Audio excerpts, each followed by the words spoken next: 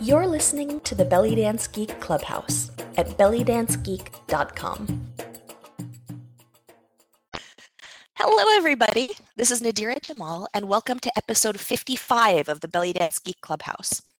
The Clubhouse is a place where dancers can get together and geek out on all of those things that are hard to get in classes and on DVDs. If you want help with the what, so things like moves and combos and choreographies, it's really easy to find resources. But if you want to dig into the why and the how, so things like business, culture, composition, ethics, musicality, that's trickier to find. So every month I interview a different guest expert on a different geeky topic, and we always have time for you to ask questions so you can geek out too. So if you think that knowledge and creativity go together like chocolate and peanut butter, you are in the right place. And this episode tonight is being sponsored by the Belly Dance Bundle, which is a heavily discounted bundle of amazing belly dance products from dancers around the world. They're all online and all available to work through at your own pace. I'm one of the contributors, and so are a lot of the previous Clubhouse guests. If you're interested and you happen to be listening to this in time, you may want to check out the giveaway that they're running right now for 8 sets of finger cymbals from Turquoise International, as well as a first copy of my revamped online program, Lace. For that one, you have to sign up by Wednesday, September 27th at midnight Eastern Time. That's available at bellydancegeek.com/ZIL-giveaway. Or if you're listening later on, just check out at bellydancegeek.com/bundle. My guest tonight is Shahrzad. She's a full-time dancer from the USA, specializing in rocks Sharky and regional styles of dance from North Africa and the Middle East. She's currently based in Cairo and tours internationally to teach and perform.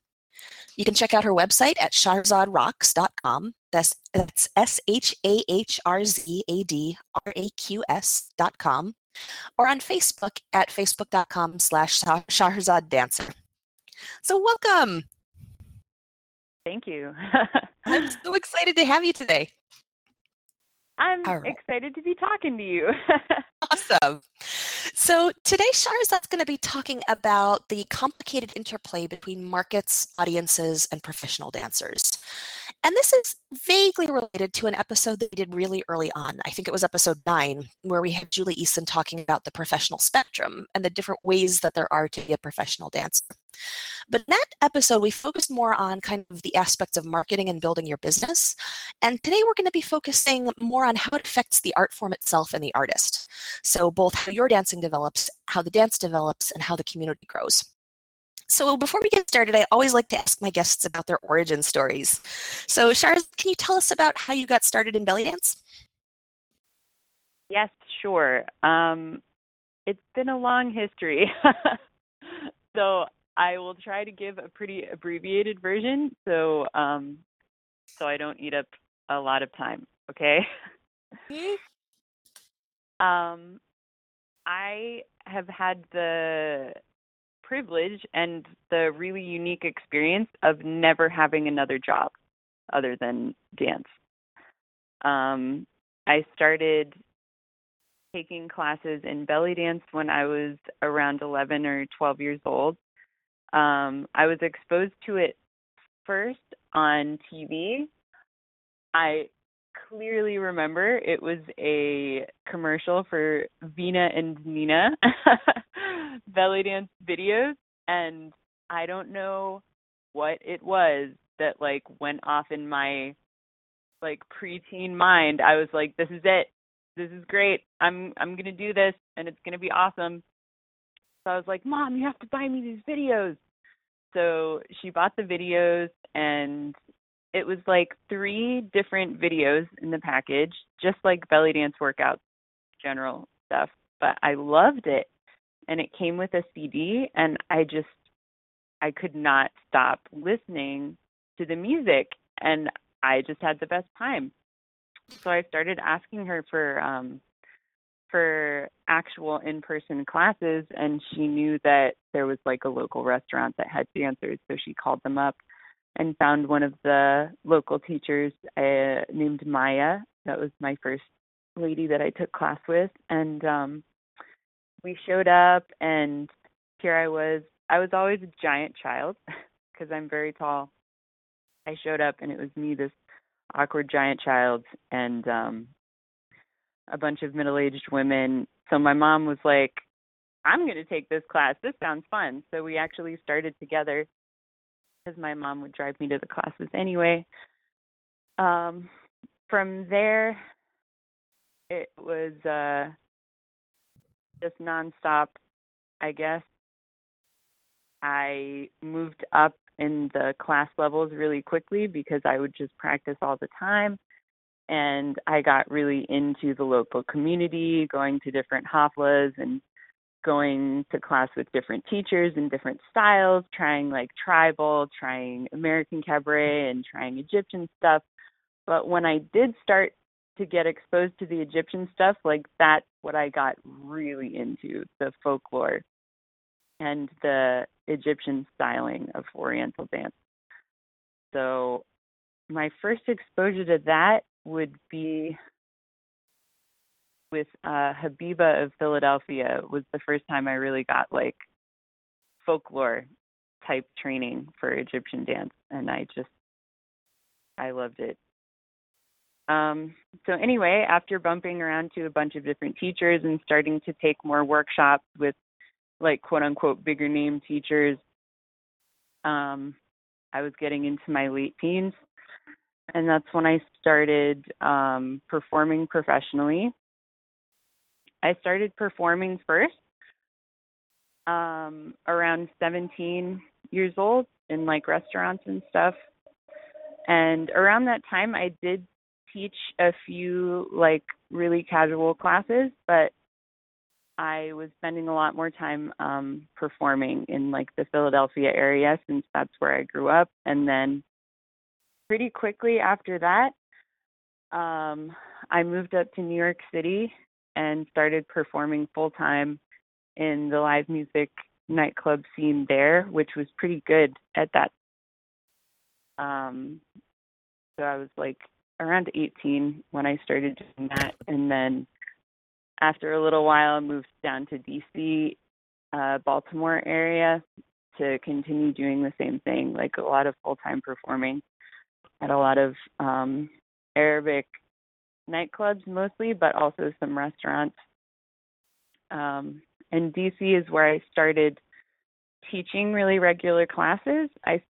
DC is an amazing area for belly dance because it has a ton of really great teachers, and it has two studios that focus specifically in belly dance.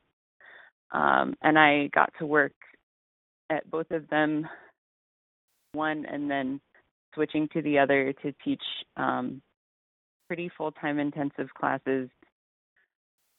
So I'm trying to think of this in a way that's gonna not get super lost. Okay, so anyway, by this time I was in like my early 20s, and I was going back and forth between mostly teaching and mostly performing. This is when I started to have a lot of content be put out online. I made a conscious effort to put a lot of stuff up on YouTube and a lot of stuff up on Facebook. And this is around the time that I started getting more workshop jobs nationally, and then internationally. And it was all uphill from there. It was been a long journey so far, so it's hard to try and condense it. But as far as work-wise, that's kind of how it progressed. Like nightclub work, then trying to teach some classes and developing the teaching skills, then starting to really push on social media and things like this to get more of an international following, and then starting to slowly travel and teach. And that's where I'm at right now. Cool. And how did you end up in Cairo? So I had been traveling to Cairo starting from when I was about 17. The first time I came, well, let me take one little step back. There were two teachers that I was taking with in the U.S. I was taking with Norhan Sharif, and I was taking with Fatin Salama, and they had both hosted Raia Hassan like a bunch of times for workshops. So I had met her through that. I had gotten to take some private lessons with her, and she encouraged me, of course, to come to her festival in Cairo. So I went to one of the winter courses. She does the big festival in the summer, and then she does like a smaller, more intensive course in the winter. So I did that when I was about 17, and of course I had an amazing time and I loved it. So every couple of years I would be going back and just continuing to take classes. In 2011, January 2011, I actually took a trip there, and a couple people at that point had been starting to really encourage me to try to seek out work there. But literally, when I was there, the revolution started. And we had to pack up our stuff and like get out. I was there with my mom because we were doing some touristy stuff first, and then I was going to stay and take some classes and see about work stuff, but we had to get out. So to be honest, that was like a really discouraging point. But looking back on it, I wasn't ready at that point. Like it wouldn't have worked out very well. So anyway, I changed my focus at that point more into teaching when I got back home. So I took a step back from performing and really, really focused on building my teaching skills. I got my Pilates certification, which helped a lot with explaining movements and anatomy training and stuff like that, which ended up being really priceless to my teaching skills. And anyway, a couple years later,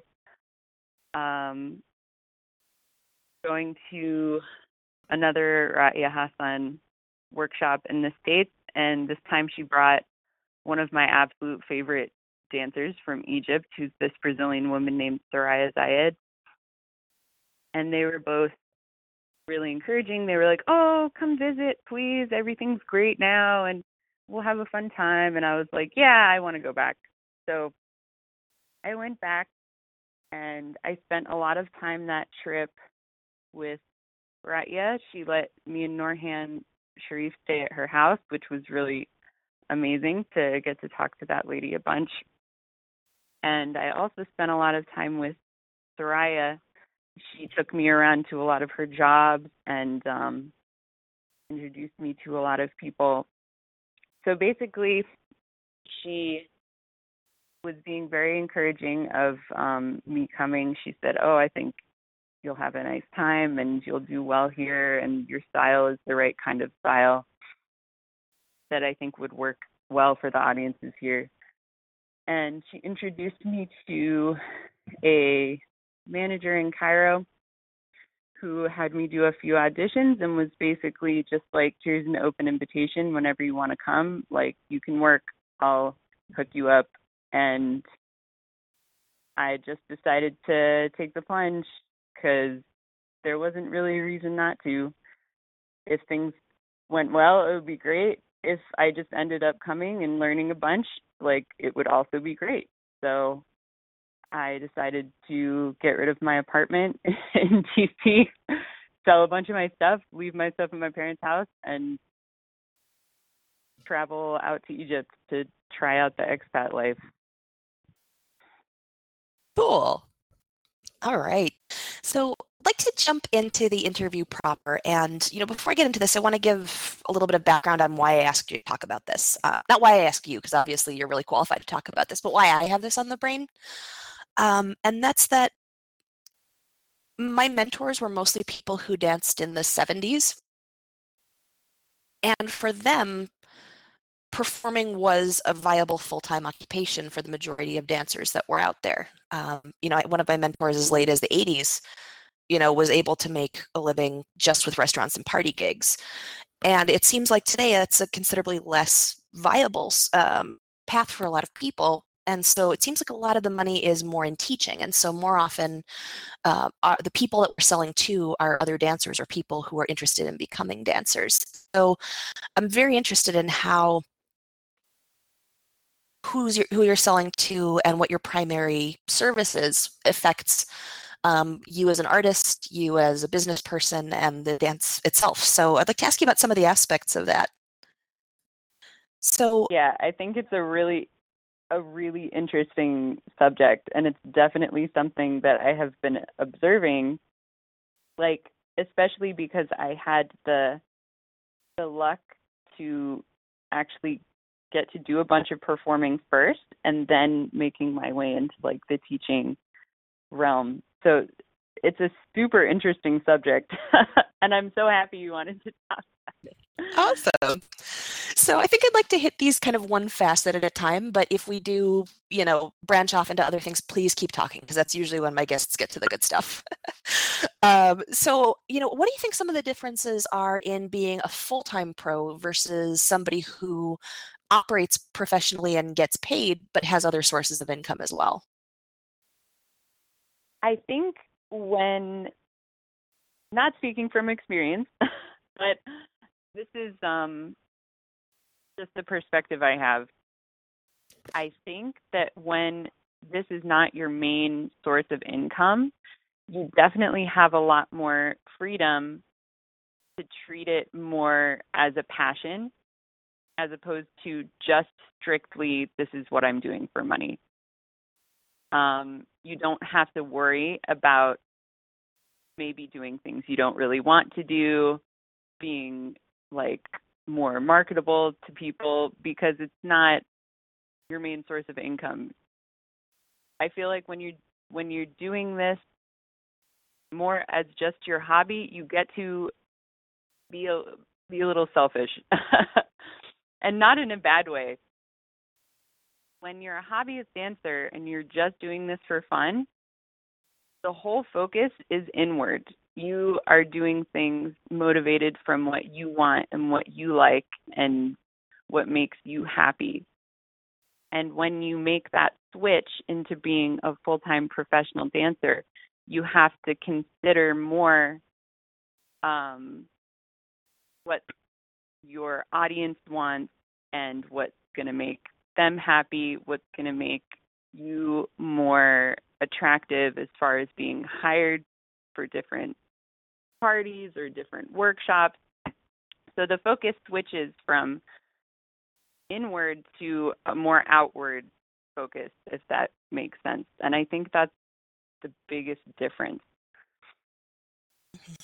And for the record, as somebody who is a part-time pro, I will tell you that all of the considerations that a full-time pro has to take into account definitely still affect your opportunity. So it's not that we, don't have to consider those things. It's that we have the luxury of not doing it if we're willing to give up opportunities for it.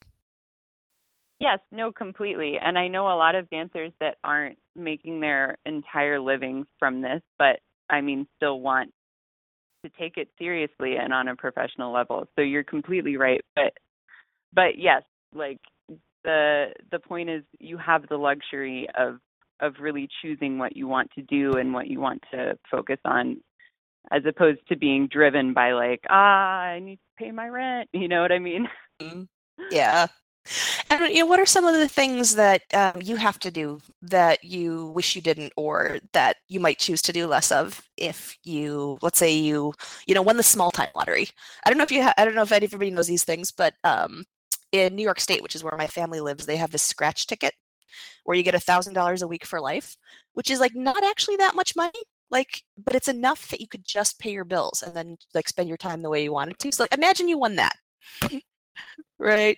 And so you didn't have to worry about paying your rent. Are there any particular things that you would do less of or you would stop doing if you didn't have to make your living at it? That's a really interesting question.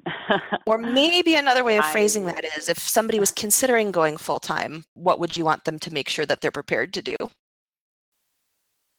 I think you really need to love what you're doing. I don't think anybody who takes even part-time professional dancers. Like, I don't think that you would be putting in the time and the effort that it takes, even just on a part-time level, but especially on a full-time level, to do this if you didn't really, really love dancing. You know what I mean? But what can get a little hard sometimes, especially, I guess it's both dancing in a performance genre, but also in the teaching world. The main problem I have sometimes is getting really fatigued, not just physically, but like mentally. And that's really hard, I think, in an artistic job, because you always want to be giving your best on stage. You want to be giving your best to your students in class, but it's a very, very draining job. So I think the hardest part about doing it full time is those nights where you just want to curl up and rest, and you have to push yourself and like go out and do your job. I guess it's the same in a lot of jobs, but I think that's especially hard in an artistic job when you're really not feeling up to it physically and mentally, but you still have to push and get up on stage and smile and entertain people. So Got it. I never get sick of the actual dancing, of course, because I love dancing. But I think that is something that a lot of professional dancers experience at a certain point, is just like a lot of fatigue. But you can't really take a break, or if you do, it can't be for very long. You know what I mean? Hmm. Besides just the money you're not making during your break, sometimes that makes it harder to get more if you're just not in the loop anymore. Exactly, yeah. Awesome. I actually did take a semi break for about 5 months a couple of years ago, where I just cut off all my internet commitments. Essentially, I still taught, but I gave myself a break from all of this like more public stuff, and it was very refreshing. But I could not have done that if I didn't have a part-time day job, and Yeah, so I definitely yeah. feel it. Hmm. Awesome. It's really nice to be able to do that artistically, because you can refresh your mind. You can put your focus, like I said, more inward. Sometimes I need that to find new inspiration. I need to kind of distance myself from thinking about it in a work perspective and just think about it in a more organic, what do I like to do? How do I want to move? You know what I mean? So sometimes taking a break is so nice artistically, but if it's your full-time job, it's very hard to find that time. Hmm. And do you have any tips on how to get that refreshing back in when you can't take a substantial break? I so often find myself being refreshed just by watching things, like going out to a show. I have the luxury, obviously, now of going out to see some amazing shows. And sometimes just seeing a dancer I love on stage is enough to like reignite my excitement and like get ideas flowing in my mind. But watching a lot of old video footage, because I am a huge fan of like old belly dancers. So sometimes just marathoning that stuff, listening to the music that I really, really adore, can get me back in the mood to create and everything. Mhm. Cool. I just have to see Dina, to be honest. That's the easiest thing for me to do. I go see one of her shows and it's done. I'm like so excited and so inspired again. So I think Cool. you just have to find something that really inspires you, to kind of reignite it. At least that's what works for me. Nice. Now, if we start looking at another facet, how do you think that making your living primarily as a performer differs from when you have a more mixed income stream, like teaching locally or touring for workshops, etc.? I think that your scope of work as a dancer really, well, I guess it works both ways. It will influence your style a lot, but jobs you get are also going to be dictated slightly by the style that you are best in. Because I think there are definitely dancers with a personal style that are more appealing to other dancers, and there are dancers whose style is more appealing to the general public. And both are valid and gorgeous, but for some reason, you just see certain styles fitting in with different groups and developing that way, which has been the most interesting thing for me, honestly, working in workshops and classes as well as performing, is seeing how different those things can be and the different things dancers really enjoy to see versus the general public. Mm-hmm. And what are some of those things? What are some of the differences that you notice? Oh, so many differences. The first that would be pretty big is the aesthetic differences between working for the public versus working for other dancers. But that varies also so much depending on who you're performing for, if you're a performer, and where you're performing. I think there's a huge range in aesthetics in belly dance, across the teaching world and the performing world. I was talking to one of my friends today, who's not involved in dance, about costuming a little bit, and I was mentioning there are certain things that I would wear in one context, like say performing for an Arabic audience, that I wouldn't necessarily wear performing for dancers because I don't think they would like it as much. I think that, well, not think, because I've had actually this happened before. I've always liked really sexy costumes. I'm crazy about costumes in general, but I've never been very shy about showing a lot of cleavage or showing a lot of leg. And that's something that has never been a problem in Arabic nightclubs, but has been a problem at times working for other dancers, that some people really have a problem with it. So aesthetics is a big thing that changes when you work for other dancers versus the general public, especially working for an Arabic audience, because they really expect a certain look for the dancer, whereas when you're working for other dancers, obviously we're a lot more accepting of different looks, different ages, different body types.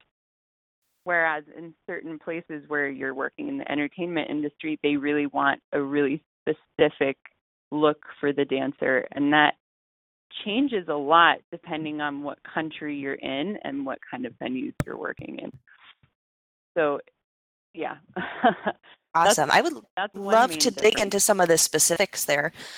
Would you be willing to tell us a little bit more about some of the differences in sure. like very specific contexts? Just don't be afraid to ask me really specific questions, because I have a tendency to go off on tangents. Tangents are good. Let's do it. When I am dancing mostly just for performance reasons, one of the first things I consider is my venue and the audiences that I'm going to be performing for there. And I'll just talk towards a costuming theme for now, and style next, because the style is also important and complicated. Mm-hmm. But anyway,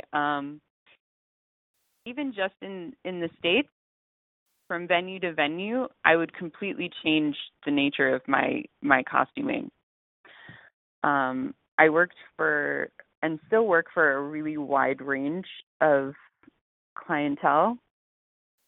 And just depending on where they're from, I would change a lot about my costuming. For Americans, I would actually cover up a little more because I found that American audiences got a little bit uncomfortable with more sexy costuming. And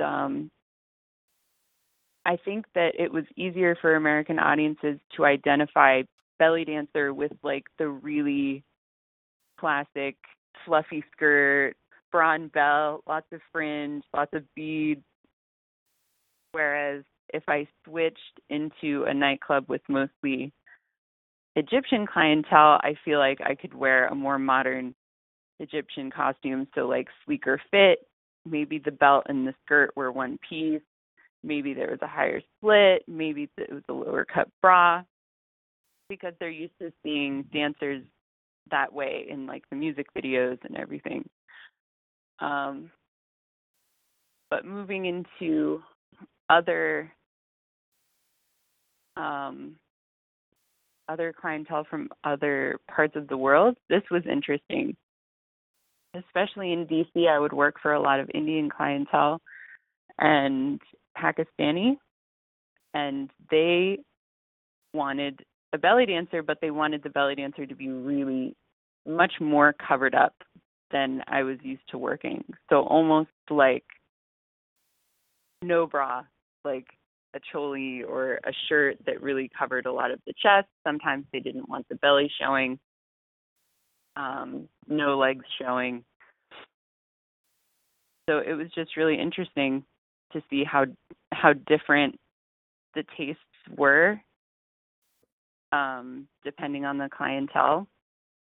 And that's something I still try to be really sensitive to. And of course, it's not just country to country. Like, you might have different experiences with the same group of people. Like, some Americans might be cool with this or cool with this, depending on what area you're in or even what restaurant you're in. You never know. But this has just been personally what I've experienced.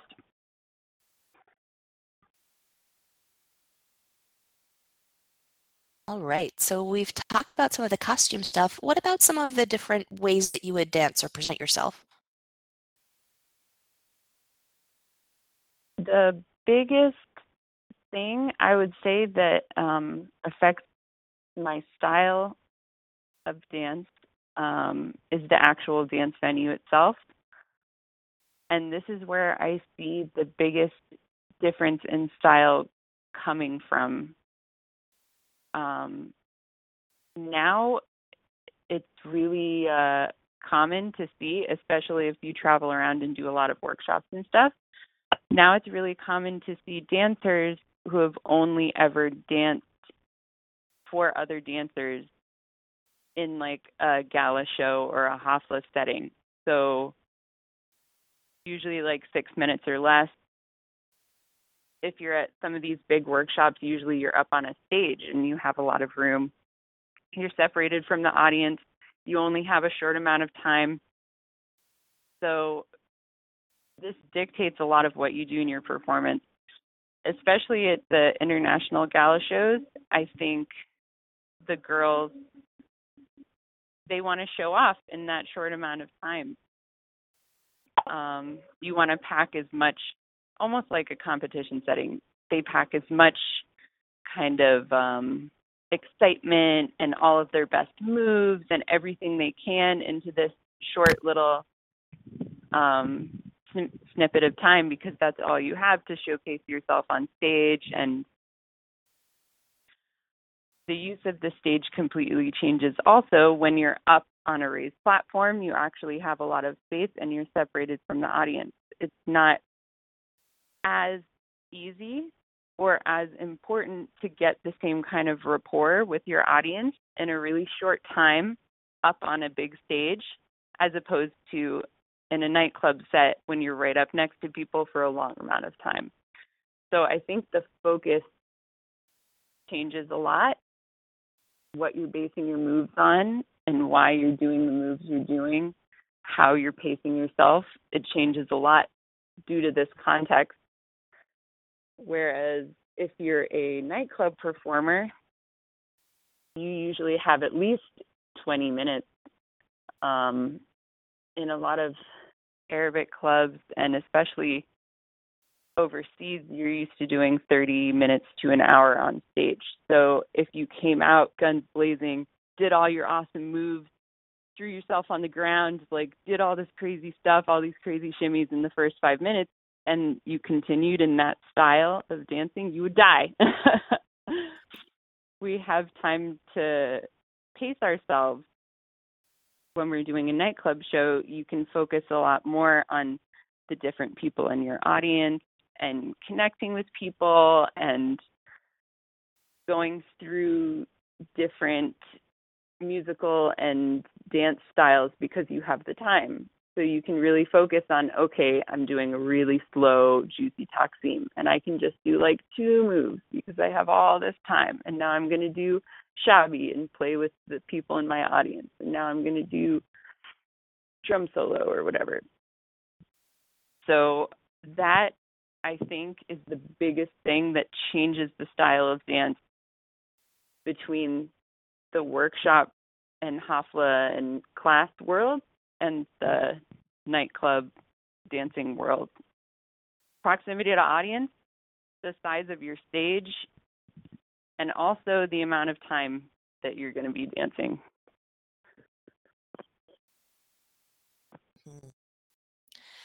And what about who's in the audience? Have you seen, let's say we're in a nightclub setting, but it's mostly general public versus mostly Middle Eastern folks. Do you notice any different behavior? That's not the right way to put it. Do you feel like there are different demands on you in a situation like that? Oh, yes, completely. And I think that you can really sell yourself to different audiences if you're very aware of what they're going to respond well to. After the costuming thing, the next biggest thing that I tweak a lot for different audiences is obviously the music choices. When I did a lot of shows for mostly American audiences, I would go for a style, not just of music, but also of dance that was more gimmicky. I don't know. More flashy and fun and like more showing off and big exaggerated movements with really upbeat music, mostly without lyrics, because obviously if you come out to an American audience and you want to do like some slow emotional song with Arabic lyrics, they probably will be a little confused. Maybe they'll think it's nice, but I don't think that that's the right kind of choice for that setting. When you start performing for North African and Arab and Levantine customers, it's really beneficial to know a little bit of background about the different areas and the different styles of music, and a little bit, if you can, about the social dance that goes on in those different regions. So, for example, if I'm working for a Lebanese crowd, I would throw more Lebanese pop songs in, more Nancy Ajram and stuff like that, and always make sure I had like a really poppy Debka song, because that's the music that they like really respond to well. For Egyptians, of course, for me it's the most fun because they really like the range of music. They love seeing shabi, but they also love seeing classic stuff. Like they never get sick of the classics like Abdel Halim and Kulthum songs. So I think you have more freedom depending on the venue also, but you have more freedom with them to choose like more of a variety of different kinds of music. So I really base the structure of my show a lot on who is going to be in the audience. Mhm. All right. And then one more, audience that we haven't really touched on yet is when you have a whole lot of dancers in the house. And that's obviously the norm in the galas and haflas that you mentioned, but certainly in my area, we're seeing that even in a lot of the very long-standing venues, like the Greek restaurant that's been around since the 70s with live music every night, we're getting a higher and higher proportion of dancers in the audience. So we're dancing with the same bands in the same spaces, but who's making up that audience is changing. Do you have any observations about what dancers respond to versus the general public or a Middle Eastern audience?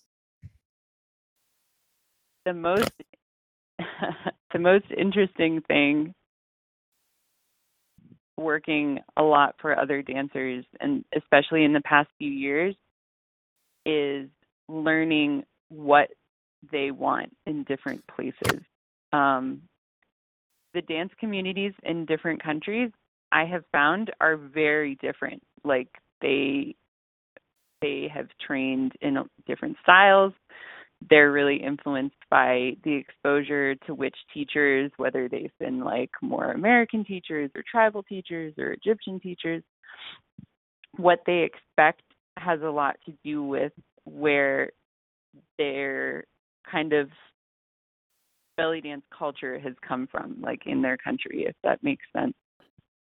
So I actually feel pressure to dance different ways in different places, and I try not to let it affect my style too much, but I'll also usually use that as a basis for like choosing what kind of songs I'm going to do, because some countries, they respond really well to one kind of music and not another. But let's say in America, I actually feel very free because I think there's a lot of different interests in the States as far as dance goes right now, and it's really cool. So I feel like I can come out and have a fair amount of freedom in what I do and know that the dancers are going to be like really cool and appreciative. Whereas in some countries, they respond more to like really theatrical stuff in one place versus like really emotional stuff in one place versus they just want tabla solo in one place. So going around and seeing the really specific and big range of interests in different places has been interesting. Right. And are there any other big changes in the dance that you'd like to talk about as you face different audiences, or any other aspects of how you would operate or the choices that you would make?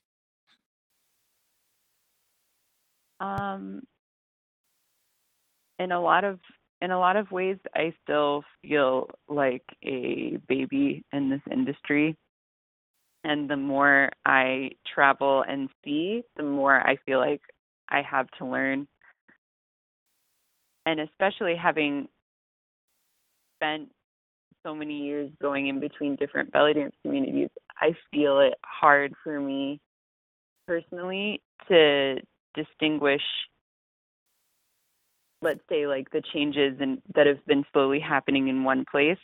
I think I'm probably a little less sensitive to that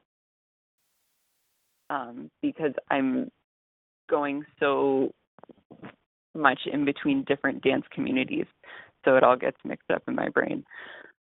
But there are a lot of trends that I do see coming out style-wise, and this is mostly on the international circuit. There are certain dancers that seem to really shape the style that a lot of people are taking. You'll get one dancer, let's say, this is a big example, okay? Let's say Rhonda Hamill, Egyptian dancer, very, very modern, stylized style, Egyptian style. Very mixed with modern dance, very mixed with folklore dance. Not exactly viable in Egypt, this style, but on the workshop circuit to foreign dancers, people absolutely love it. And you can see a huge effect that just this one dancer has had. At some festivals, you can see her style and her movements in like an entire room of students sometimes. There are certain teachers that have that effect now, and especially if they travel around a lot and dancers are primarily taking their style, they kind of take on secondhand that style, and then it gets passed on to all their students. That's a really interesting thing to see.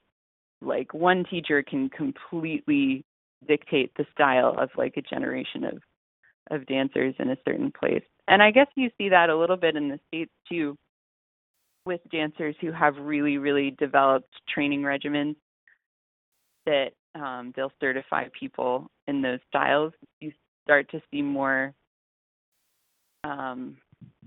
similar technique between large groups of dancers and similar musicality because they're basing it on like this one person they've learned from.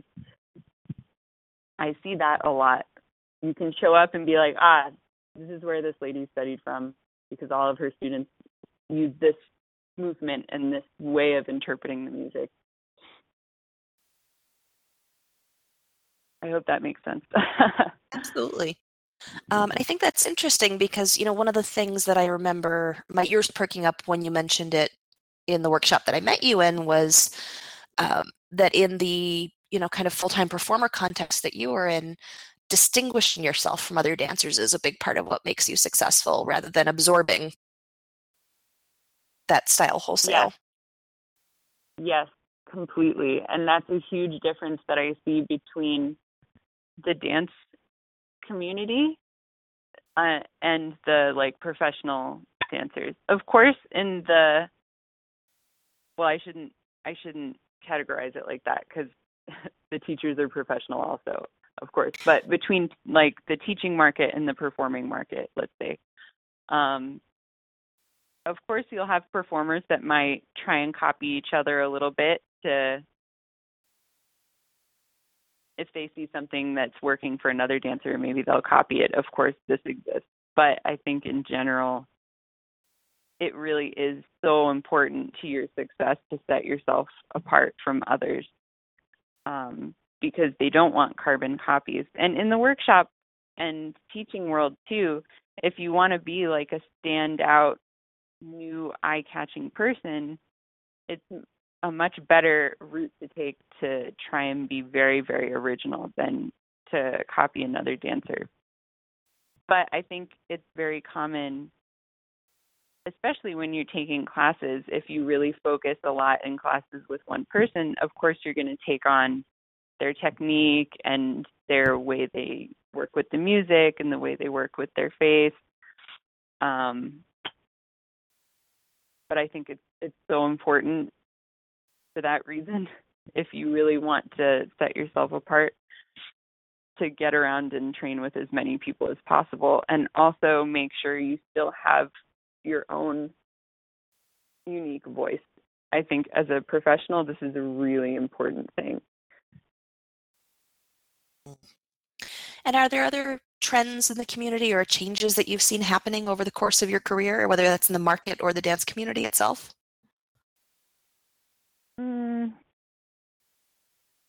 Yes. It's been interesting to come to Cairo in particular and see the changes that are happening here, but it's also hard to recognize if there are a lot of changes or if it's the change in perspective that I have, having been looking from the outside and then changing and being able to see things from the inside. I think that switch of perspective is a huge one, going from the outside to the inside. In any facet of the business here, I think it really changes your opinion on a lot of things. But it does seem in Egypt that there's a lot of change in the venues and what people are looking for in dancers. Right now, it seems like there's a big influx of foreign dancers who aren't really trying to dance in an Egyptian way, that are either mixing their style with Egyptian style or just doing their own thing. But they're being accepted and like finding success, and the venues are also changing a lot. And this seems to be the same in the States. Like it seems like a lot of live music venues are drying up, because definitely when I started, and that wasn't even that long ago, like I was working almost every show with a live band, and just over the course of like 5 years or 6 years, that really changed a lot where I was in the States. And I've heard that from a few other dancers too. And in Egypt, it seems the same. It's like, of course, there are still so many live music opportunities, but it's shifting a little bit, and there's a lot more opportunity for things like dancing to a CD on a bar and stuff like that, because now there's like a big influx of Western style nightclub trends, but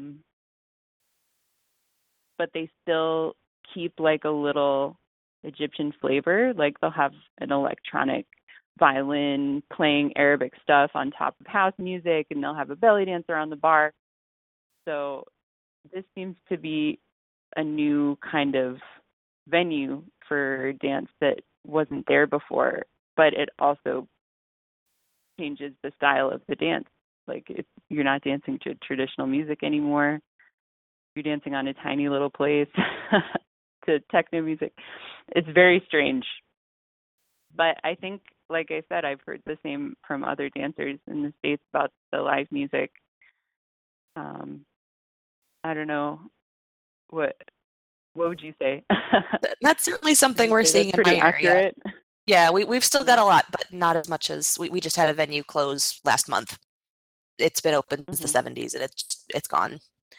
And I've also seen a lot more shift from kind of those like family/supper club restaurants where everybody comes and spends the whole night there, versus you're getting a lot more like hookah bars that have that kind of casual recorded music kind of situation. Yeah. I saw the same thing in the areas that I had been working. The same. So yeah, I think those are the biggest shifts I've seen performance-wise. It's like a lot of shift in the venues and like the kind of shows that they want from the belly dancers. Now, I can't speak to where you are, but one of the things that we're seeing in my area is some demographic shifts in the audiences. When I was just starting to perform, there were still a lot of like older folks from, I hate to use the word ethnic, refer to people because everybody's got an ethnicity, but like from the local ethnic communities. So you'd have like, when I first started at the student night at my favorite place, like every single Thursday, the same group of like Armenians, they were like 65, 70, they sat at the same table every time, talked to me every time. And it seems like that generation was a lot of the support for the dance because they knew what it was. They were used to seeing it. They identified it as theirs. And it seems like we're getting less and less of that in our audiences. Are you seeing any demographic shifts in the audiences that you're encountering in Egypt, or when you're back in the States, or as you travel?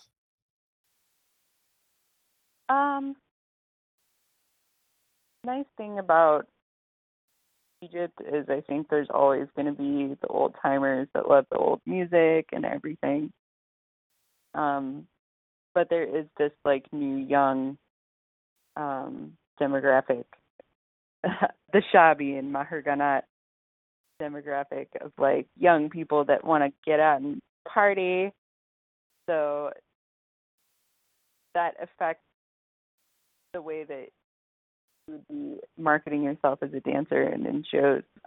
A lot of people are making a really good performance living right now, like kind of focusing in that area. A lot of foreign girls are coming in and having a lot of success doing like shabby music videos that are like silly and sexy and fun, and then going and dancing at the Western style nightclub, getting up on like a bar or like a little stage, and it's like house music and then some shabby and then so I think the demographic of people that this is reaching, or like the demand is from them, that's had that effect on the dance. Like that has been the reason that these new venues have come into existence and changed a lot.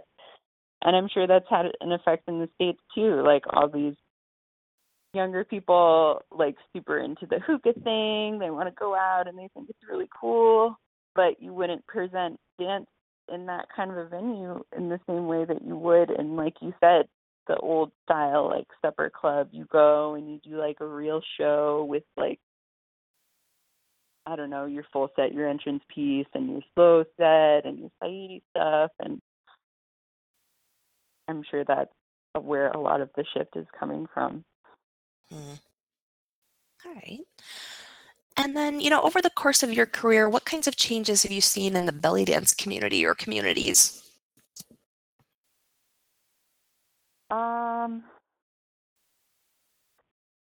To be honest,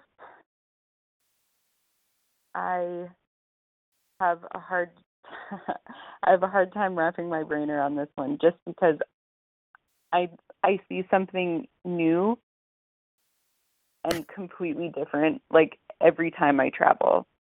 So, like I said before, it's a little hard for me to see if it's something like developing versus something I just haven't seen before. You know what I mean?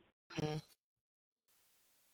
I'd be interested in hearing any of those observations, and then everybody can take those as they want. Mm-hmm. I think, like you said before, how most of your teachers were like full-time performers in the 70s, in that era.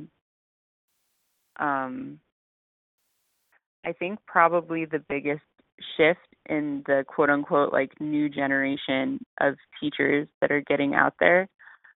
I see a lot of teachers on the scene who've never worked as a professional like performer. I see a lot of teachers who have only ever worked for other dancers. Not that it's a bad thing, but it's a really interesting thing. One, because it's amazing that like you can do that there's that demand and that the community is like so strong and supportive like that. But it's really changing the style of the dance within the dance community. Not having that context of having dance professionally, like in nightclubs or whatever, totally changes the style of dance and has a huge effect on what they teach to people. So you have whole groups of students now, especially in some countries where belly dance is a little bit newer. Places like China, they haven't had belly dance for that long. And you can really see when you go teach where the influence for like their style is coming from. What's really interesting to see there is that most of the teachers they bring in now are from Russia, and most of the teachers in Russia have never worked professionally in a public performance setting. Like their whole careers have been spent inside the belly dance community. Not all, of course, but most. So that has been really interesting to see because it totally changes the style of dance, and then it has a broad effect because you have so many people like training in this specific style. And I think that it's good and bad. It brings new inspiration and new ideas into the dance that sometimes are like really interesting and cool. But on the other hand, I think it can distance the dance more and more from its roots. If you haven't had that firsthand performance experience or haven't studied deeply in folklore, you've only studied from a dancer who her whole career has just been doing Oriental for 3 minutes, like on a big theater stage, it can really change the look and the feel of the dance and sometimes really remove it from its its roots. Mhm. I feel like one thing that I've had on the brain for a long time, and one of the reasons why I was so interested in talking to you about this, is that I feel like the development of the dance is not just controlled by who's doing it and who's playing the music, but specifically on who's vetting it, right? Who is saying, do it this way, don't do it this way, we like this, we don't like this looks right to us, this looks wrong to us. And again, getting back to my teacher's generation, they were mostly dancing for Middle Easterners, or at least very mixed audiences. And so the folks who were telling them, do this, don't do this, hire her again, don't hire her again, it had this kind of correcting force. So even though everybody was trying to be an individual and make their mark and develop their own style, they had these pressures kind of keeping everybody along a path that was going in one direction, even if they were individuals acting on that. And I feel like a lot of that vetting is shifting to the dance community itself, and that's very, very different.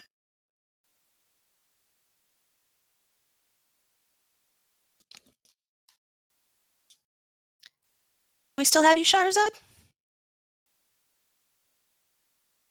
Okay, I think we might have lost her.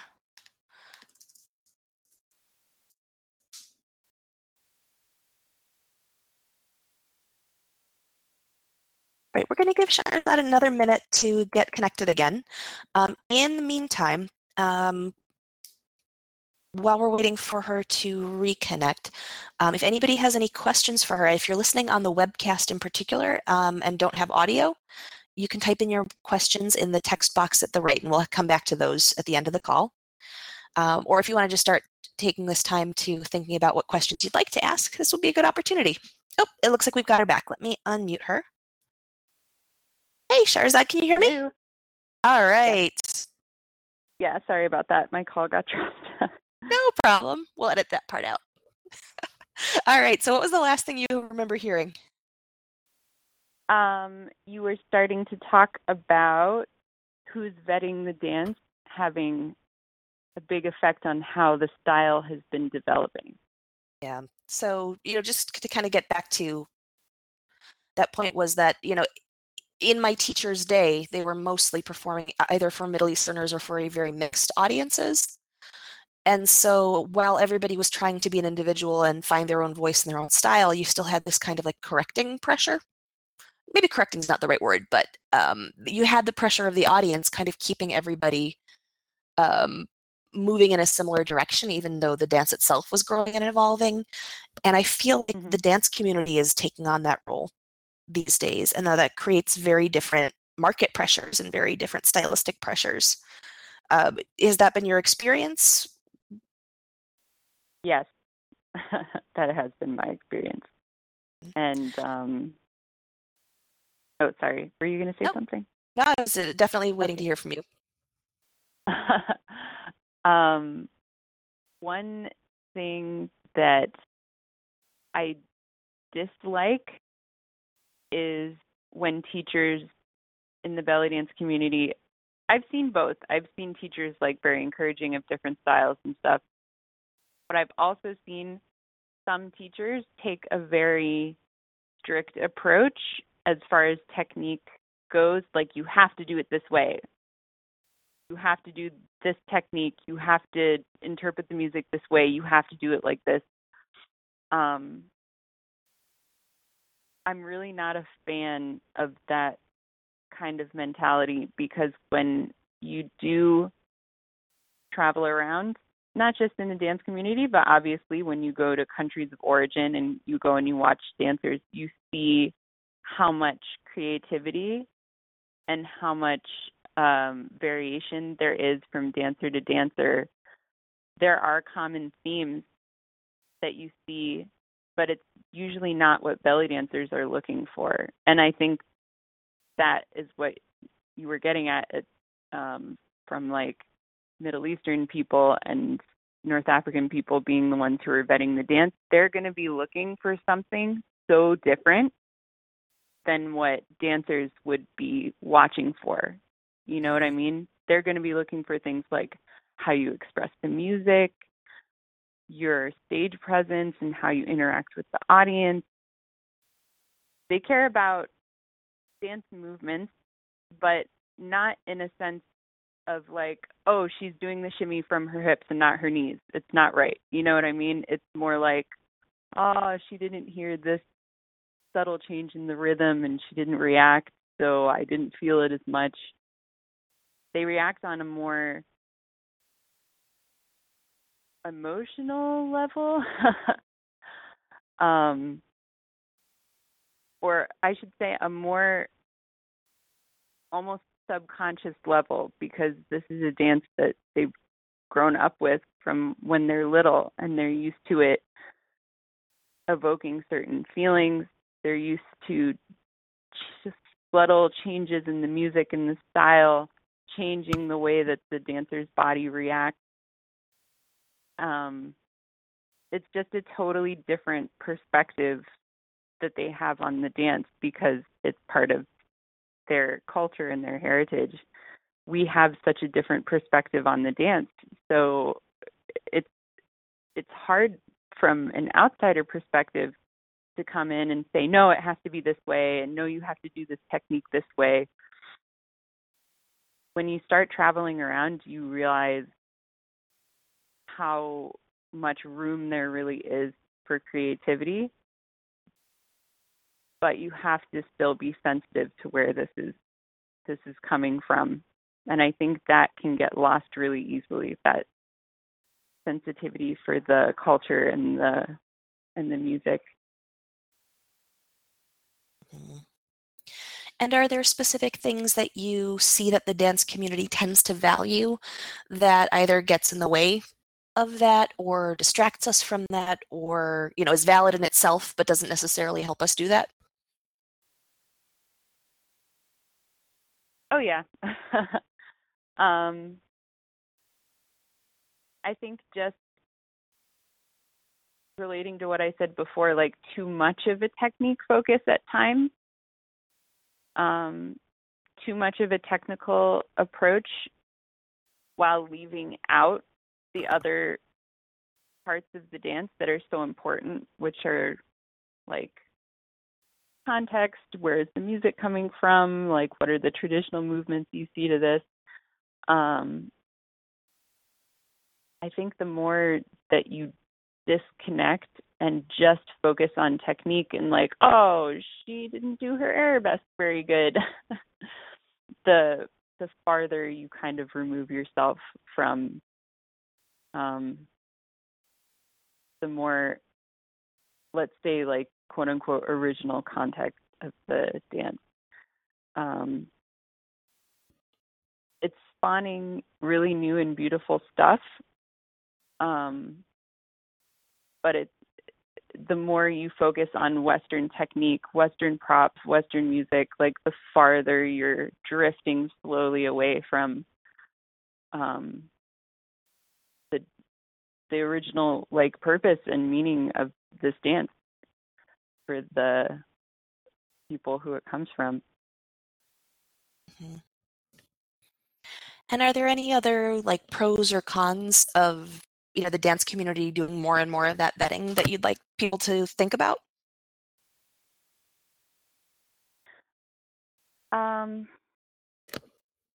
Yeah. I, as a person who got really, really into folklore and stuff, pretty much immediately when I was taking dance classes. I think, especially right now with how divided a lot of people in the world are, art is one way that without language or without anything, we can connect on such an amazing level. And I think coming in and learning a lot about the actual roots of this dance and the actual culture and the people and why they do what they do, why this music has this meaning. It gives you a deeper understanding of someone else's culture, really like intricate, beautiful cultures. And I just, being such a geek for the background of this dance, it doesn't matter if you're going to perform exactly like they do in Egypt or exactly like they do in Lebanon, but it just seems really tragic to me to not get a little glimpse of like these awesome cultures and like gorgeous music and really cool folklore. I think that's the biggest thing you kind of miss out on. All right. And what steps do you think that the dance community as a whole can take to, be a force for good in that respect? Just education and sharing, and especially being open. One unfortunate thing that I've seen a few times recently has been online, somebody seeing a video and not really understanding the context or understanding what the dancer is doing and immediately jumping to a point of like judgment about it, as opposed to being like, I haven't seen this before. I wonder why she's doing this. I wonder why she's dressed like this. I wonder what's like really going on.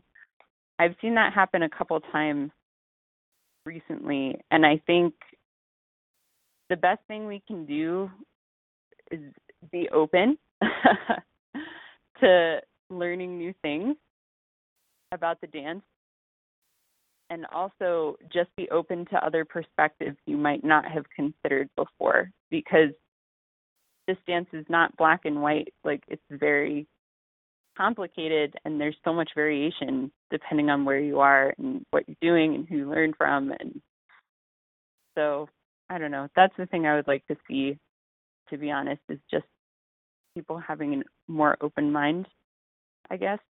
Mm-hmm. Awesome. And then, thinking about the folklore piece, and again, this is like stuff I've got on the brain because people keep saying this in very quiet ways.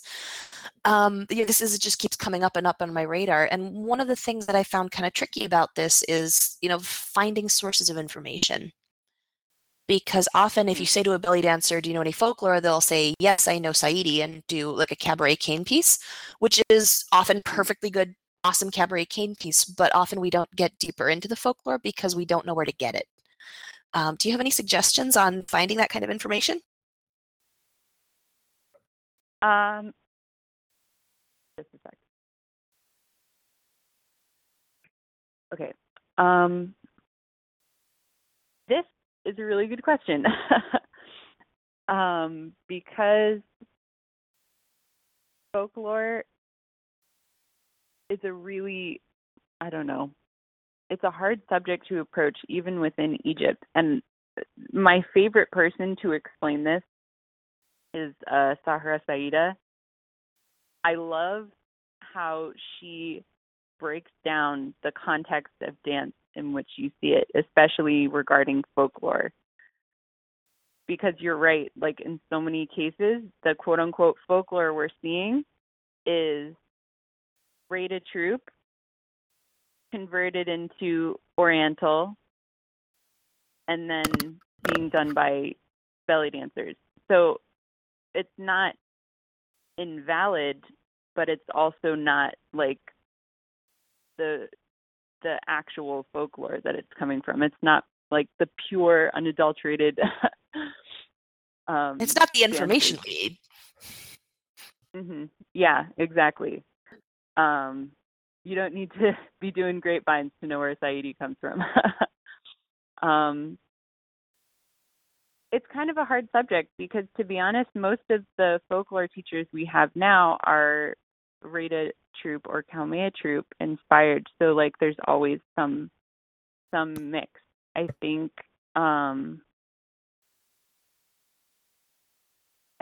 the best way to get information on the real down home, like, village folklore is to talk to people who have really made an effort to go out and actually find those things. My teacher Habiba had done that with the Banat Mazin dancers for her Gawazi pieces. Like, she had gone out and studied with them a bunch of times in, I think, the late 80s or early 90s or something like that. And obviously, like, Sahara is a great resource for things like that.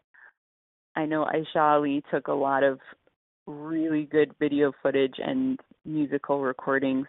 There's a bunch of American dancers who have made an effort to go and do that, but I do think finding examples of quote unquote like real folklore, it's definitely difficult. Like, you definitely have to go seek it out. And to be honest, that's one big interest I've had being in Egypt, is going and documenting some stuff like that, because it's not easy to find. Like, you have to go out and find it for yourself and take videos. So that's a project I'm working on right now. I'm trying to seek out a lot of folklore and try and get pictures and videos and talk to the people a little bit about the dance in the background. Cool.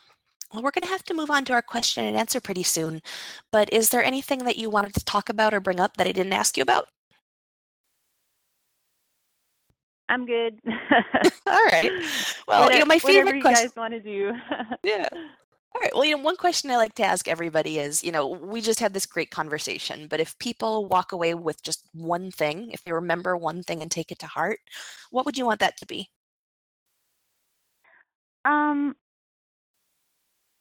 Pretty much what I said before about just having an open mind, and trying to see things from different perspectives. When you watch a dancer for the first time, to do it from a place of interest and support, as opposed to jumping to maybe a preconceived idea you had about like what things should be. Because, to be honest, the more I travel and the more I learn, the less judgmental I become and the more open my mind becomes, because you start to see things from so many different angles and you learn things that you really had no idea about before. And it's amazing. Like, it's so fun to learn all of these new things about this dance all the time. Every day I'm learning something I didn't know before, and I think that you can miss out on a lot of that if you have a mentality of like, that's not how that should be. I know what this is. You know what I mean? Mm-hmm. So, an open mind and listen and try and see different perspectives, because this dance is very complicated. There's a lot of variation. It's all awesome. It's all really fascinating. And the more open you are, the more you're going to learn. And I think you're going to enjoy this dance more if you have this kind of mindset. Awesome. And if people want to learn more from you, how can they do that? I try to keep a pretty good schedule up on my website of where I'm going to be teaching workshops. I'm traveling a bunch right now. I will be doing a fair amount of trips to like Canada and the States coming up soon. And I also do online classes. I'm looking for some time in my schedule to film a bunch more classes right now and pop those up, but I still have some, and you can always message me on Facebook or email me through my website. I'm very friendly. I like talking to people and nerding out about dance stuff. So feel free, Nice. please to reach out. And you've also got some really great instructional DVDs. I want to put in a plug for those. Yes, I'm bad at promoting myself. I have a bunch of DVDs, and one just came out where I kind of talk about the base folklore steps of a few different styles and how those have shaped a lot of modern belly dance technique. That was kind of a nerdy project that was really fun to do for me. So I have not watched the DVD yet. I bought it, but it just arrived. But I did take a workshop with you where we touched on some of that stuff, and it was really, really helpful. So I'd like to especially plug that one. It seems to me like that might be a really good place for people to start dipping their toes into folklore and kind of get a sense of, which, of the many root dances might I want to explore first. Yes. Awesome. All right. That would be well, great. We are going to go ahead and open this up for questions and answers. So if anybody has a question that they'd like to ask, if you're on the webcast and you don't have a mic and speakers, you can type that in the question box on the right. If you're on the phone or on Skype, you can press star to unmute yourself. And we would love to hear from you. So if you've got a question or if you want to share your favorite takeaway from this, we would love to hear it. I will try to answer in a concise way. It is now 3:30 in the morning. Yeah, we are super grateful that you're calling in this late. No. It's okay. The funny thing is, I'm usually up this late for work, but yesterday and today I took off to go to this oasis for a day or two. So I'm chilling out here with some palm trees around. We got up early to go drive around in the desert, so I'm a little sleepy today. Nice. It looks like we've got a caller who's showing up as coming from Portland. Hi there. Yeah. Hi, it's Shining. Hi, Shining. Hey. Oh. I have a couple questions and an observation that are kind of compound, so I'll try and be as concise as possible. Go for it. The first question I have is regarding, I'd say, like, your thoughts and experience on not necessarily your own, but determining our own legitimacy in approaching teaching on the national or international market. So I guess part of that would be, I'm curious how you started teaching nationally. Like, did someone ask you, or did you start to like contact different festivals or things like that in order to like cross that bridge and get started teaching outside of your own city? And if other people are interested in that, how do you know that, like, if you feel like you know enough, but you're not really, like, nobody knows who I am, like, nobody's going to hire me, like, I don't know what would you suggest crossing that bridge? I think a lot of when I started doing workshops, it was mostly local stuff. And a lot of that was through word of mouth and also me attending a lot of local performances and doing shows. At a certain point, I really did make a conscious effort to get myself out there a little more. I decided to go do like some showcases in some bigger events that more people came to from around, like from farther out around the country would come to. And I made a big effort putting a lot of content online, lots of videos. I've been very lucky, though, because people have, I haven't reached out much on my own. I've had a lot of people come to me for my opportunities, but I have, like I said, made that big effort to really put myself out there at different festivals and different places, as well as put a lot of content online just to get your face and your name around, and just being very friendly and networking with people at events and online. I think both of those things are really important. So I didn't make a big effort to reach out. I mostly got people coming to me, but I did put my effort in like putting myself out there, if that makes sense. Yeah. I hope that was that was a helpful answer. Yeah, and like regarding, your like determining if, I guess, I don't know if the essential question is if you're ready to be teaching on the national or international market, or like, getting, say, like, so name recognition's a big thing, but it's not always a positive thing, right? Like, how do you instill positive name recognition so that people want to hire you, like, when you're starting off and not being known about, I guess? Maybe that I already answered that, I'm not sure. Let me think. I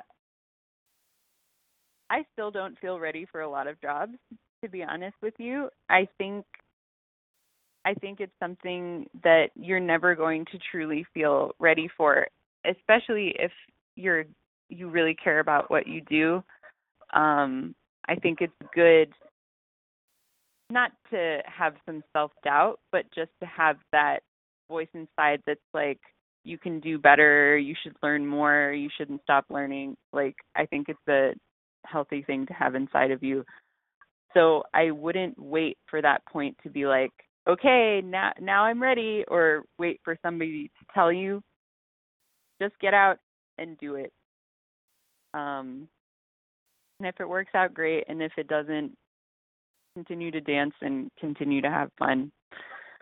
I think being successful in this business, it does take talent and charisma, but a lot of it is also luck. It's not an easy answer to say who's gonna make it and who isn't gonna make it. But yeah, go into events in a professional manner, interact with people, be very friendly, be very open, be very respectful. I've found that just my attitude that I have with people will definitely give them a good impression and encourage them to want to work with you. Besides the dancing and teaching skills, I really believe that can give you a really good reputation on its own. Just showing people that you're coming from like a professional, respectful place as a dancer. Like I said, I hope this is helpful. Oh. Yeah, thank you. So the other question I have first is an observation about linguistics that might be helpful in some of the things that you and Nadira were talking about. I think essentially the point you're trying to make is something I've been thinking about a lot recently, that the core value system of, say, what was the core value system in the 70s in American Oriental is no longer the core value system that the current international dance community has, and it also doesn't match the core value system that Middle Eastern audiences have for the dance. So my question about that is really, you were saying something, in terms of education, and making it more holistic. It is part of our duties or our search should be to find this core value system. But when the Arab and Middle Eastern audiences' expectations are changing so rapidly, like you were saying with the techno shabby and these new venues coming up where they don't necessarily want to see artistic classical interpretations of rock sharky, but they're more interested in just poppy entertainment streams that have really been influenced by this sort of global culture. Where does that leave us in this search for that core value system that's kind of rooted in dance as it was in the 60s and 70s and 80s?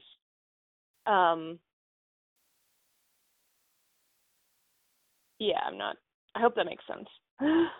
No, it totally does make sense. And I think it's a really important point to make because it's completely true. I think a lot of people have the habit of kind of getting stuck, not just style-wise, but like in a certain era. And it's totally cool to have your preferences as far as style goes, but it's also important to recognize that like art is living and breathing and evolving, and not just what we do in the belly dance community, but it's the same where it comes from. The traditional dances will always be the same with little variation. But on the commercial market, that's where you see rapid change in many different ways, like different trends in costuming and different movements.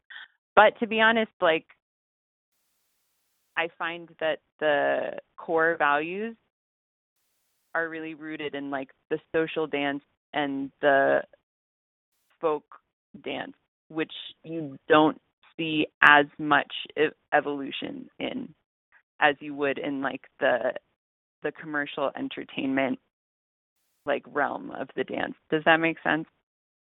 Yeah, and what I'm curious about is regarding like the social dances.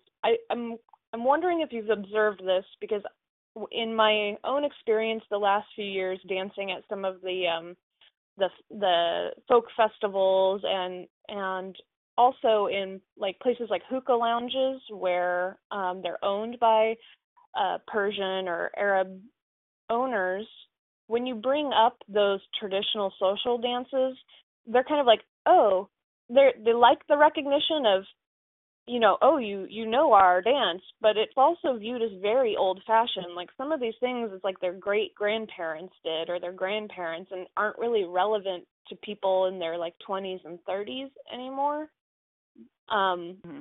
So I guess I'm kind of wondering, like, where is this solid balance between us needing to know that information, to have that sort of cultural understanding, and also, I guess, being interesting to our audience, or like not being viewed as old-fashioned.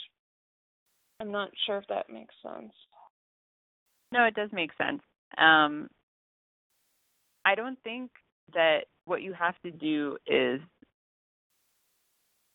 perform the traditional dances in a traditional way to kind of like appeal to those audiences. Even the younger generations, and this is probably completely different also depending on if you're in America or not, because you might be getting second and third generation people who like are from this culture, like their heritage is from this culture, but their whole life has been spent in the States. You know what I mean? That can completely change what we're talking about, because they might not have even grown up with this music. But definitely in the countries of origin, people do, even if it's a younger person and they're not like exactly inclined to older music or traditional stuff, they still grow up hearing it and being exposed to it and dancing with it and seeing people dance with it. So even if they don't like, even if that's not what they would go do at a nightclub, they still recognize it. It's still inside of them. Especially here, you put an old song on, even if it's not what they're into, like they automatically know it. They automatically know how to move to the rhythm. It's just like embedded in them because they grow up this way. So it's not so much having to know the exact dances. It's more of these subconscious connections between movements and musical stylings. And a lot of that, oh man, I could go on a really long tangent. I have about the connection between like certain folk movements being connected to certain rhythms. So it's not always like a specific song. Even the modern songs, they're using the rhythms that they've been using forever. You know what I mean? Even the Shabi and Mahargan, it's still a maksum underneath. So there's still some old basis in these folk and social dances, even if the younger generation might not be able to recognize that and say it to you. It's still in the modern stylings in some capacity. Does that make sense? I hope so. Yeah, thank you so much. I think that's the end of my question stream for the moment. Awesome. Okay. Thanks, Shining. All right. Looks like we've got another caller. You're showing up as coming from Bakersfield, California, but if you're on Skype, that might not be true. Hey, can you hear us?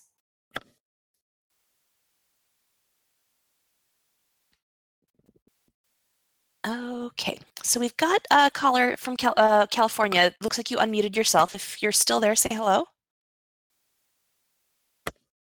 All right, in the meantime, we've got a typed-in question from Candace. She says, how do you manage your energy on the road when teaching internationally at festivals? I've been lucky to be invited as a keynote at a few festivals, and I find I crash at the end. Do you just get used to it, or do you have any secrets to share? I also crash at the end. No. I am starting to try and develop some like good habits on the road. Getting a lot of sleep before I leave for a job if I have time. I try to get booked on overnight flights, especially on my way to somewhere, so that I can sleep on the plane, get there, not let myself sleep until nighttime wherever I am, and sleep a lot. Like I try to immediately get on the schedule of that country. Sometimes it happens, sometimes it doesn't. I try to immediately get on the schedule, and I really make sure with my sponsors that they know I need a lot of time to rest. Because sometimes in the excitement of bringing a teacher, you're like, oh my God, we're going to hang out and oh, we're going to do all these classes and it's going to be so great. And you do workshops all day, but then they want to take you to dinner and they want to do all these things, which is awesome. And it's so much fun. But at the end of the day, you're still human and you get really tired. So one thing that I've found helps me a lot is set really clear, not boundaries, but just saying in advance, like, hey, I get really, really worn out from my workshops. So it would be really great if I'm getting up at this time in the morning that you make sure that I'm like back to the hotel at this time at night so I can get this much sleep. Me and a couple other dancers I know we have that like in our contract actually. Like you have to let me sleep this much per night. Because yeah, in the excitement of planning an event, sometimes that kind of slips away from you. And not just on the sponsor side, sometimes you just get so excited and really wear yourself out. But if you're doing it on a regular basis, you have to be sensitive to yourself and your body's needs, because it is a very exhausting thing being on the road. So yeah, I sleep as much as possible, and I make sure that I have like a set amount of time every night to either just chill out by myself in the hotel and get some quiet time, or like really hard sleeping time. Mhm. All right. Candace said, thank you. That's great. I know I get so excited to hang out too, so make poor choices about sleep. Yes, we all do. All right. Thanks, Candace. That was a good question. All right. We've got somebody in San Luis Obispo, California, presumably. Hi there. Hi, this is Majida. Hi, Hey. Shahrzad. Hi, Hi, how are Nadira. you? You can mute me because I have little disturbances around me, but I'll quickly go into my question. We've been talking about audiences a lot, and so I was born and raised in the Middle East, but I didn't dance over there, but I dance over here in the West. I have noticed some videos where the dancer is dancing, but the audience is predominantly male. So my question might be a little bit feministic. Hopefully it's not too challenging. So my question is it mostly the nightclub scene? Like I have seen teachers who are taking groups of girls to, say, Dubai, which is where I was born and raised, or other Middle Eastern destinations, and it's just, you see a beautiful girl, but there is like, wealthy men, enjoying. It's probably a hotel. I'm not sure. So what's it like really? And does that bother you? So is my question clear? Yes. Yeah. All right. Yes, so and it's a good question. All right. So please mute me because I have kids around. Okay, I'll go ahead and do that. It's a very good question, and it's something that you have to tackle when you enter the world of professional, like commercial, quote unquote commercial performance. Especially, I'm just going to talk about Egypt, but every country, it has its own rules and its own variations, even in the States. Like certain venues are going to have a certain kind of clientele and a certain way they want you to dance based on that clientele. In Egypt, this is especially true, and you see so much variation here. There are most of the stuff that we're used to seeing. Let's start with this. Most of the stuff we're used to seeing video-wise of belly dancers in Egypt, we're usually seeing the nicer boats or hotel venues, which have like a big stage and the band, and you get to do a more artistic show. The audience is a lot more mixed. There might be families, women and men together. But there are also a lot of venues here that are a lot more focused on late night, nightlife, partying, drinking, like throwing money, all of this stuff. And this is where you see a lot more focused on like the sexy aspect of the dancing. Yes, the audience is going to be more predominantly male. And the dancers are going to be dancing in a way more provocative way and more provocative costuming. So you see a huge range here as far as that goes, and it has a huge effect on how the dancer styles herself and how she works, for sure. So it's definitely not just a mixed family thing here. Depending on the venue, it can be like a very, very sexy thing. And you have to be honest about how you're going to see a dancer in this culture. Most people aren't used to seeing women in revealing stuff, so I think it's like a no-brainer to say that, of course, the guys are going to be looking at the dancer in kind of a sexual way, just based on the fact that she's a beautiful woman dancing up on stage in a revealing costume. Like even in the more artistic venues, it's kind of hard to deny that that is on people's minds to a certain extent. Not that it's going to be everybody, but I mean, it's an undeniable aspect of the dance here at least.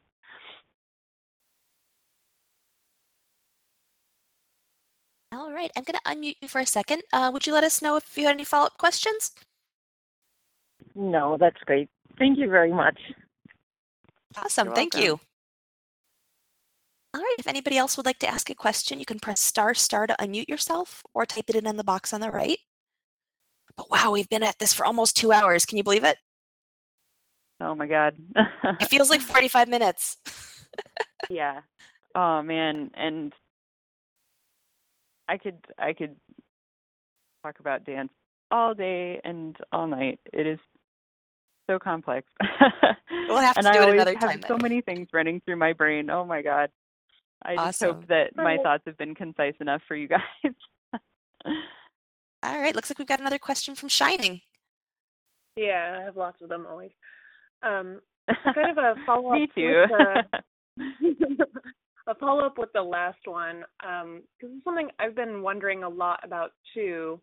And it sounds like you were saying you kind of always liked a little sexier costume. So it sounds like you might be naturally a little bit more comfortable with that sexual quality or like your own sexuality and how it's present. But I'm really curious, like if you've had any challenges with that, and or if you have any suggestions to people, like knowing that that is a part of the industry and a part of the expectation in the entertainment and at part of the industry, right? Versus like the dance community, which doesn't necessarily expect or want that. Kind of how do you come to terms with that expectation and I don't know, feeling comfortable and safe in an environment in which that is going to be present? That makes sense? No, it does make sense. I think it's very important for each dancer to decide first what you're comfortable with. Not just like venue-wise and like who you're presenting yourself to, but how you present yourself. It's really important to be true to yourself and not try to force something you're not comfortable with. I've always been like pretty comfortable with my body. Like I really don't mind showing skin and being expressive and being a little sexy and cheeky on stage. Every dancer developed her own like style in this way. Like stage personality is its own whole thing to talk about. And if you look at different dancers, you see such a range.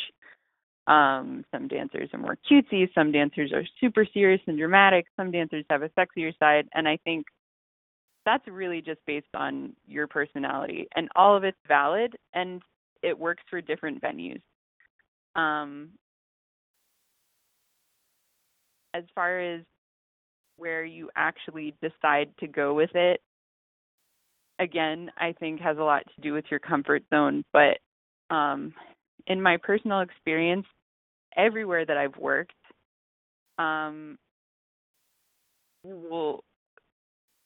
you have no control in general as a woman over having crappy experiences with things like harassment in general, outside of dance. We have no control over this.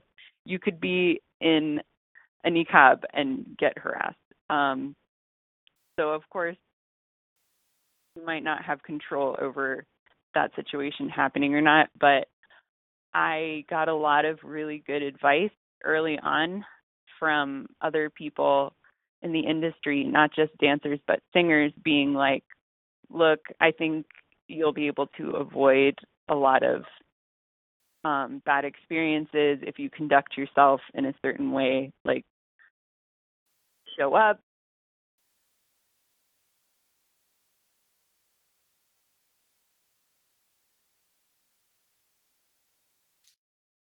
Shahrzad, did we lose you? The last thing I heard was show up. I wonder if we might have lost you.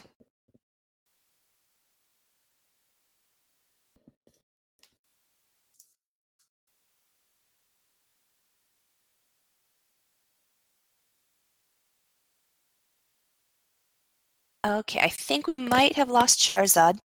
Let's give her a second and see if she reconnects. And if not, it might be a good time to call it a day. We'll see. All right, let me go ahead. All right, do we have you again? Yeah, I think like every certain amount of time, it just like automatically, my phone's like, stop it. That's your phone telling you it's time to go to bed, maybe.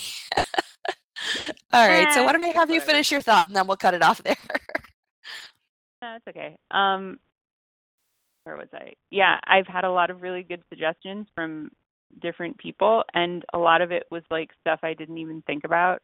They're like, you can inadvertently send signals, and you're not even like realizing it because this isn't your culture. Do you have examples of what some of those things might be? One of the funniest things that caught me off guard and happened right away was someone wanted to take a picture with me, and I was like, okay. So I like put my hand around this person, and the people that were with me were like, no, and I was like, oh my God, what did I do? What have I done? Because they reacted like really strongly, and they're like, never have a picture of you touching like a man. And I was like, wow, I never really thought of that before. Little weird stuff like that. They were like, you can send a lot of signals in little ways like that. So there might be some subconscious thing that you're doing you don't realize.